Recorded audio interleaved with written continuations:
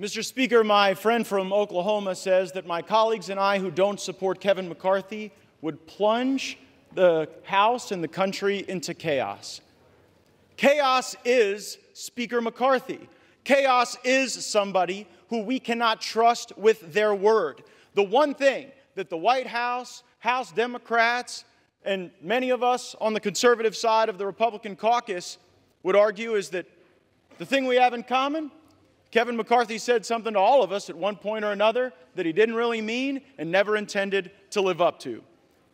I don't think voting against Kevin McCarthy is chaos. I think $33 trillion in debt is chaos. I think that facing a $2.2 trillion annual deficit is chaos. I think that not passing single-subject spending bills is chaos. I think the fact that we have been governed in this country since the mid-90s by continuing resolution and omnibus is chaos. And the way to liberate ourselves from that is a series of reforms to this body that I would hope would outlast Speaker McCarthy's time here, would outlast my time here, and would outlast either of our majorities. Reforms that I have heard some of the most conservative members of this body fight for, and some of the reforms that we've been battling for that I've even heard those in the Democrat caucus say would be worthy and helpful to the House, like open amendments, like understanding what the budget is. We have been out of compliance with budget laws for most of my life, most of many of your lives. And by the way, if we did those things,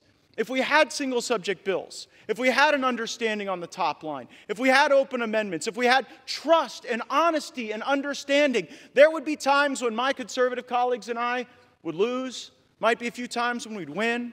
There'd be times that we would form partnerships that might otherwise not be really predictable in the American body politic, but the American people would see us legislating. These last few days, we've suspended the momentum that we had established the week earlier, where we were bringing bills to the floor, voting on them, staying late at night, working hard. That's what the American people expect. It's something Speaker McCarthy hasn't delivered, and that's why I've moved to vacate the chair. I reserve. First of all, we should note, Dana Bash, that of the 11 Republicans who joined with all of the Democrats to say that there should in fact be a vote on whether or not to oust Speaker McCarthy, not all of the 11 are going to vote to oust Speaker McCarthy. We're told that Congresswoman Spartz of Indiana will not vote to oust him. Congressman Crenshaw of Texas, a Republican of Texas, said that some of the Republican defection surprised him, but he surmised that some might be just trying to leverage their votes for concessions from McCarthy before the final vote. I got a text from somebody who is familiar with the way that the anti-McCarthy, I wouldn't even call it a wing, what is it, like a feather? A clump. A clump. Faction. A faction.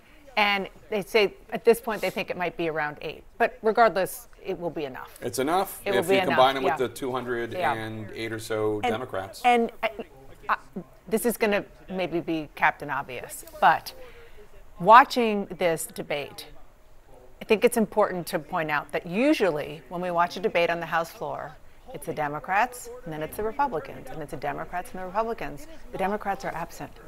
This is a Republican on Republican debate and fight over who their leader should be, and Democrats are just sitting back and listening to it.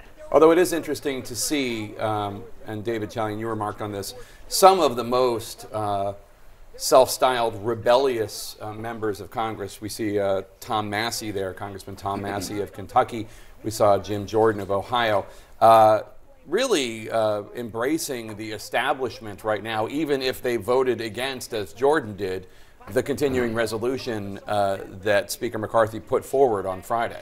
I think it shows you how small the Gaetz faction actually is. Small, but sufficient, obviously, given the narrow majority that Kevin McCarthy is working with here. But when you see, Massey and Jordan are perfect examples, but when you see folks who had nothing to do sort of with the establishment inside the Republican conference be with the establishment, you know you've isolated to the very few, just a handful, that are causing this moment.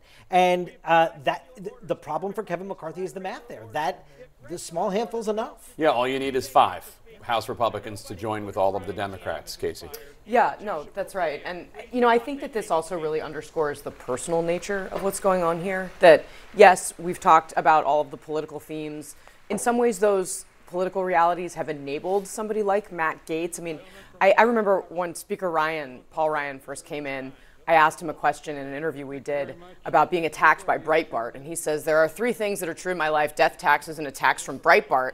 And that was like the small version of what we are seeing now. There's a photo, I know we have it somewhere, but I mean, obviously we're watching the floor, that one of our former colleagues, Daniela Diaz, took of the scrum of cameras around Matt Gaetz, right? Yesterday on the House steps. I mean, just dozens of people, cameras. That's his goal, and the political system that's around him in the media ecosystem, particularly on the conservative side, has allowed him to grab those cameras, become famous, become a star, and take out what is a very personal grievance against Speaker McCarthy and have our entire government pay the price for it. Although we should note that the reason that one member of Congress can call forward a motion to vacate is because Kevin McCarthy agreed to that when he was trying to become Speaker of the House. I mean, to the point, yes, Matt Gaetz wants to be surrounded by cameras.